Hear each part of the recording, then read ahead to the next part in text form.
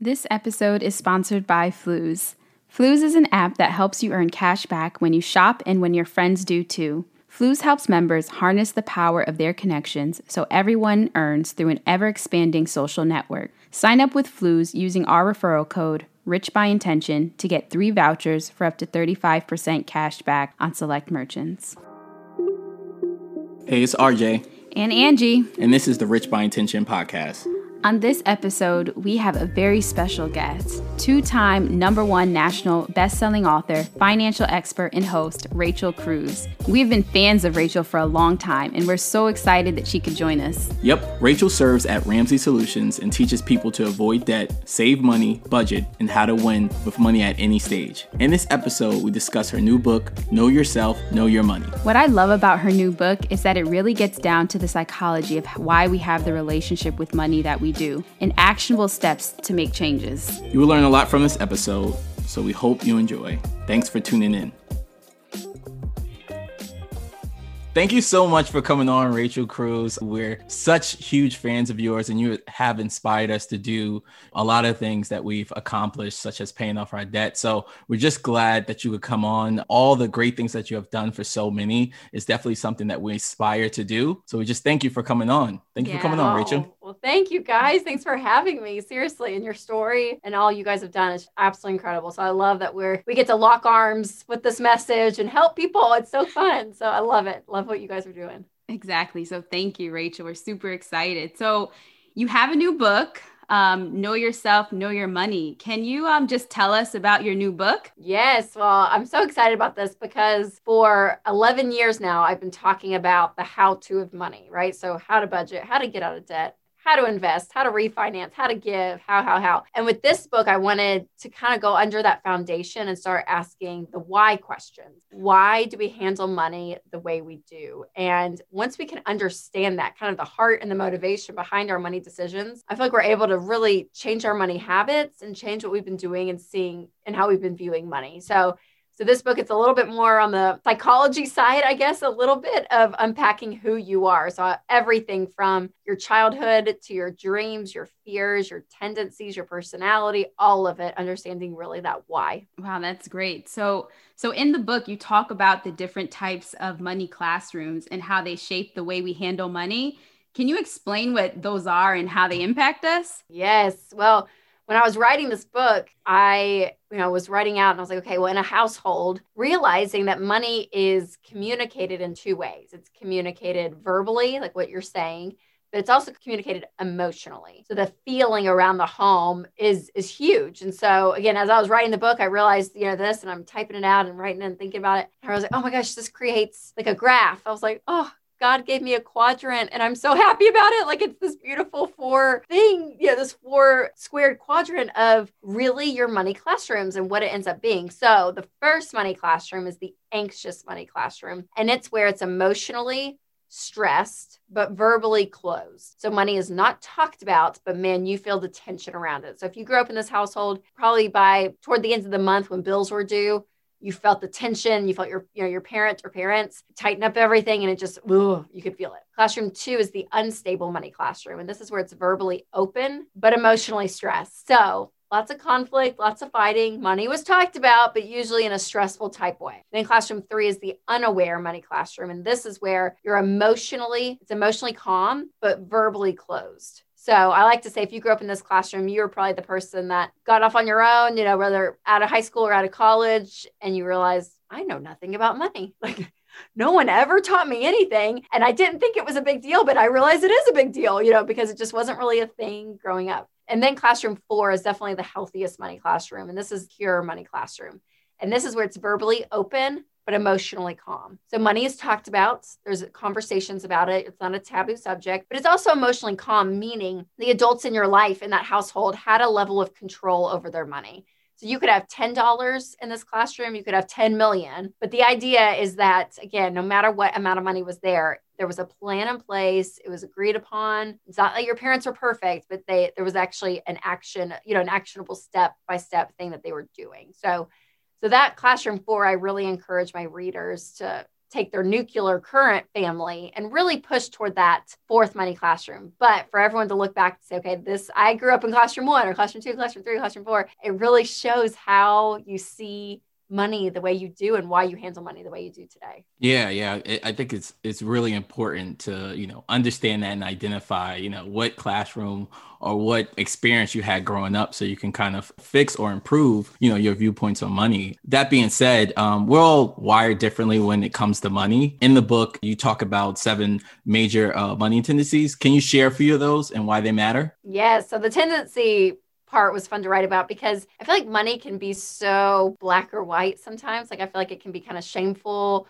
or if you don't do it this way or that way, it's kind of this like hard and fast rule, where I wanted this to be something that you were good no matter what tendency you had. Like there was a level that it's okay. The extremes can be unhealthy, but like for instance, spender versus saver, that's a tendency. You either lean on the spectrum more spender or more saver. But I feel like in the money world, the spenders are shamed. They're like, oh, you're a spender. I'm a saver and I'm wise, right? Like, and I'm like, no, there's not a right or wrong. It's not good or bad. I'm a spender. I've just learned how to save. And so the extremes are bad on both ends. But yeah, so the tendencies I wanted, not a right or wrong, I don't want it to be like this right or wrong scale. So saver versus spender is one. One is when you buy something, do you like to buy the quality item? You want to buy something nice? Or would you rather have quantity? So you'd rather have more items to choose from, but maybe less expensive. So I lean on the quantity side. I would rather have 30 pairs of cheap earrings that I get to pick from or whatever,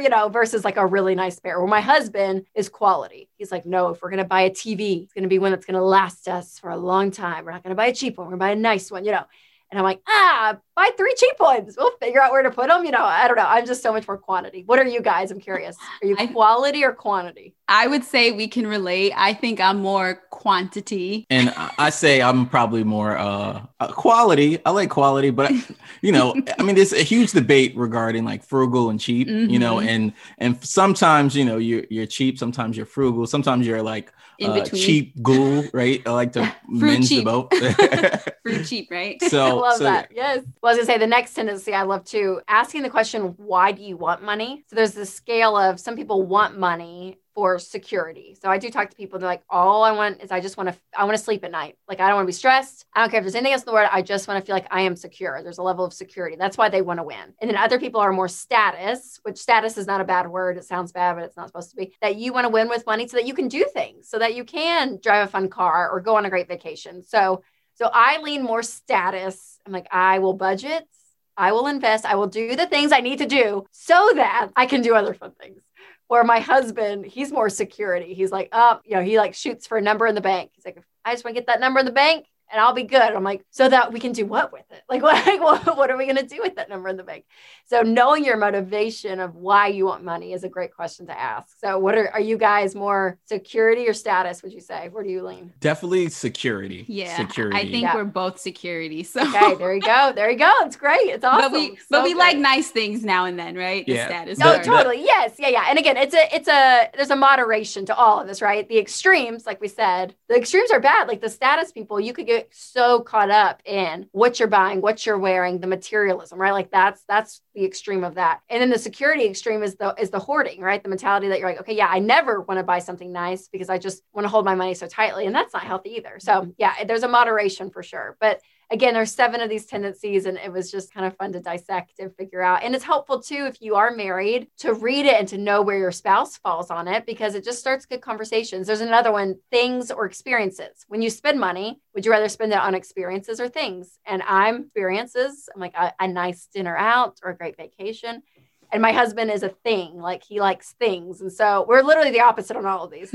But like Christmas this year, I laughed because I'm like, it was COVID, so it was a little bit different. But I was like, I just want a spa gift card. I'm going to go to the spa and get a massage and a facial all together in one day. And he was like, I kind of want a drone. And I was like, okay, well, you can get a drone, but I want to get a massage, so it's just different, but it's both great. I love this because it can really spark conversation between couples so that as they're reading the book together, it's kind of fun to figure out like which one your partner is. So I love that. And I definitely think couples will get good use out of it. So yeah, so it's fun. And when you talk about things or experiences, I'm an experienced person, right? I think around, the holidays, Christmas time, like I'm fine with getting socks and, a t-shirt, So That's exactly right. Exactly right. Yep. I love it. Yep. So you talk a lot about fear in the book. And, fear holds us back in so many ways. Can you talk about the different types of fear we experience with money? Yes. So fear was an interesting one to write about because every time I come across the word fear or I think about fear, it's always like,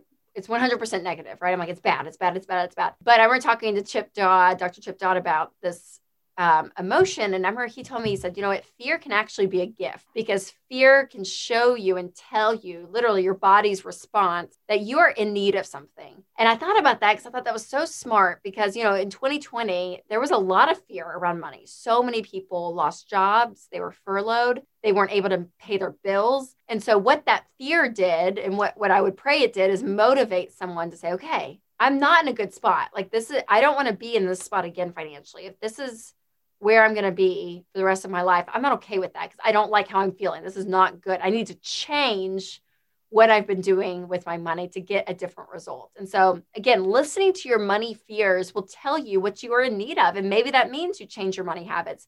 Maybe it means you do something totally radically different with your money. But yeah, there are 6 money fears that I talk about in the book. And one of them is that lack of security. There's a fear that, am I going to be okay if something happens? And actually, this is women's number 1 top financial fear is this. And so, it's a real question, and if you are one of the 40% of Americans that couldn't cover a $400 emergency in cash last year, this is a real fear for you. And so letting it be that wake-up call to say, okay, I need to do something different. I need an emergency fund. I need to get to the place where I am debt-free and my income can actually work for me versus the bank. It starts to make you question these things that you've been doing, which is really great. There's another fear that because of external forces, I'm never going to be able to win with money, whether it's corporate America or it's who's elected to president or a pandemic. And there's these things that are completely out of our control that we don't have a say in. And so to realize if that's your fear and you're sitting there watching the news and wringing your hands day in and day out, to be able to say, okay, what can I control? What are things in my life day to day? Because I can't control DC. I can't control corporate America. I can't control, some of the things going on. What can I control? And you can control the money that's coming into your household and what you do with it, right? You can control your work ethic and what you decide to do. You can control the people you hang out with, who you surround yourself with, what's feeding your mind. There are things in your life that you can have control over and to focus on that stuff, putting the power back in your hands versus depending on everything else or someone else. And so, but these fears are real. I mean, there are 6 of them and it's a real thing that can be paralyzing. And I don't want that fear to get to where it is paralyzing people, but I wanted enough to say, okay, I'm feeling this. I'm literally feeling my heartbeat faster or my palms are sweating, right? When you think about something with money, what is that thing that sparks that even physical reaction? And what is that telling you? And maybe you need to do something different. Yeah, so agree. And as I was reading the book, I thought of fear, and a lot of times it's, false evidence appearing real. And I just always believe if you just take a small step towards anything that you're afraid of, or what if, for example, a budget or living below your means, or really learning a new skill. If anything, COVID taught us, to learn to get your money together, to spend time with family, to just reach out to your loved ones. And it's always important just to make that one phone call, take that one step, learn that new skill. So yeah, that's so true. And I love that part of the message in the book. I want to pivot because also you talked about how dreaming impacts our ability to save money, and where the state we are today, we need to learn how to save more than ever. What advice do you have for someone who is currently having money trouble? Yeah, I mean, savings obviously is a great first step, and it's easier said than done. And I think, it's yeah, save money. People are I don't even know how, what do I do? And again, it's that idea of, you said the word budget earlier, but it's true, having this plan and this purpose of where your money's going. And it's amazing when you actually control your money. versus your money controlling you. There is such power in that. And even in a logistical sense, like writing it down on paper and doing an actual budget and living on that, and how powerful that is, where you're able to save, you're able to actually say, okay, we're going to cut this and put this money aside. We're going to do this.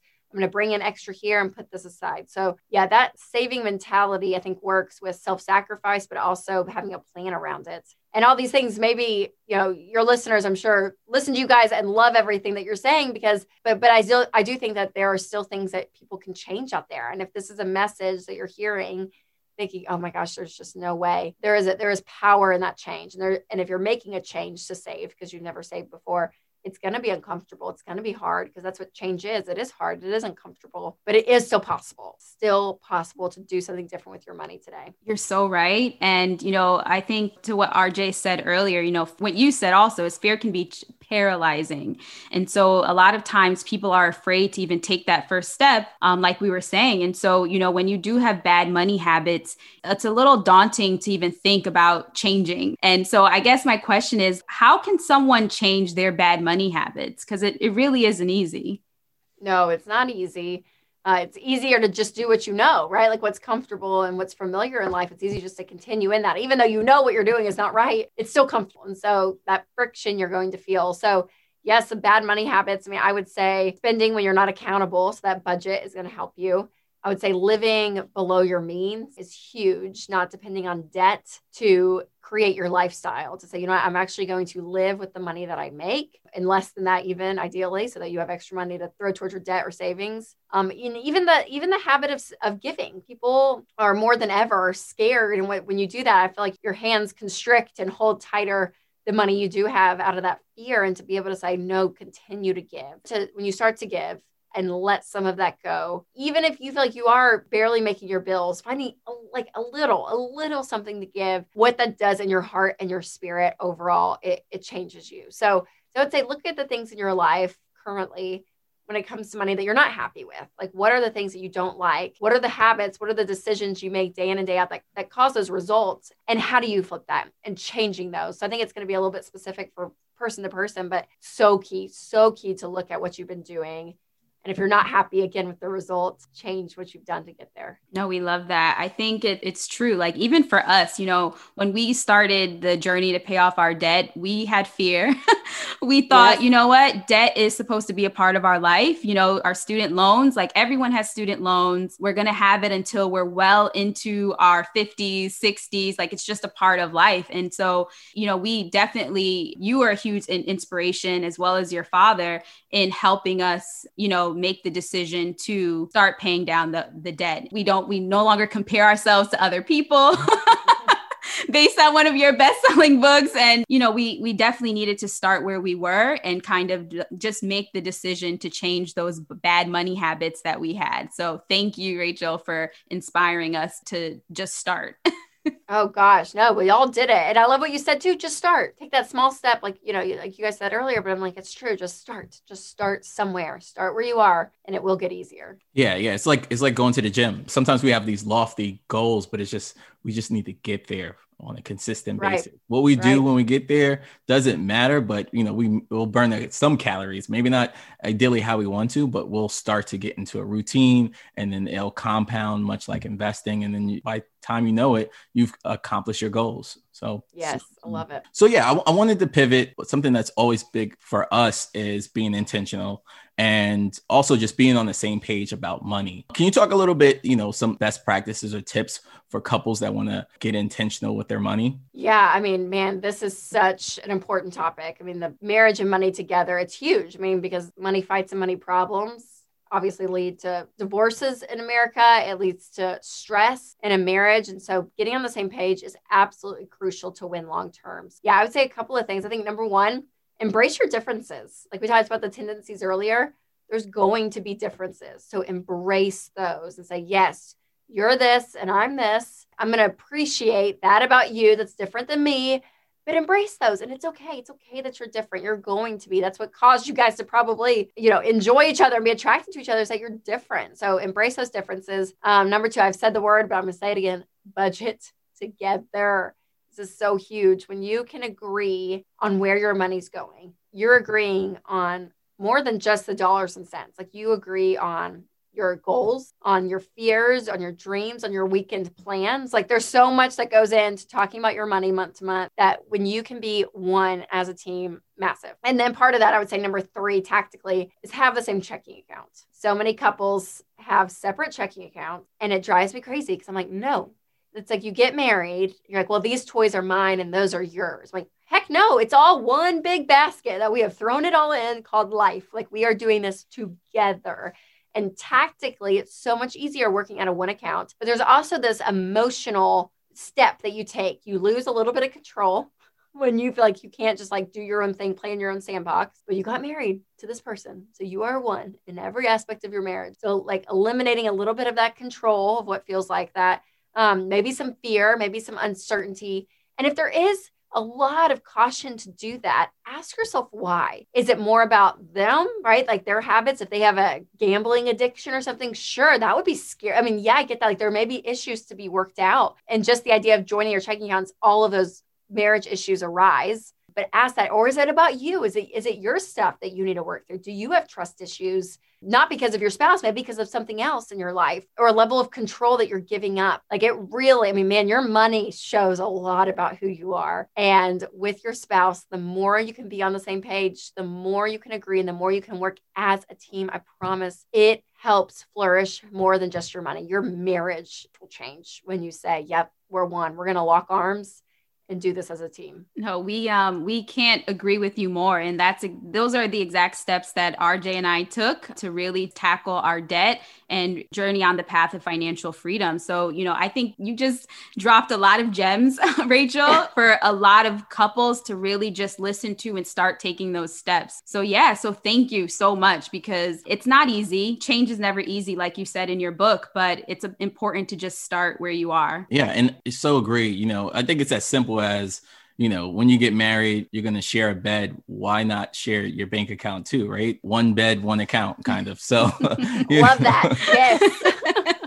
So it's true. It's true though. I'm like, you're sleeping right next to the person. You can't trust them with the money. I know. And I talk about it too in the book, but it's true. I'm like, life's problems, or you could even put marriage problems, masquerade themselves as money problems. So it's not always a money problem. It's not always a budgeting problem or a checking account problem. It's usually a problem about something else. And so digging that up and doing the work to figure it out and becoming healthier for yourself and your marriage, it's huge. Yeah. And I think your book can just start that conversation. It can initiate the conversation between couples to really start identifying those areas and, seeing what type of money person or what classroom they grew up in or what have you. And so I think your book is great to just start encouraging couples to just communicate healthily about money and their relationship with money. Yeah. And I just was thinking this exercise by reading your book is, there's a book called 5 Love Languages. And I just think of this as like the money languages, right? You're figuring that out. You're having a conversation. You can have your money date night and kind of talk and figure out like what your views are.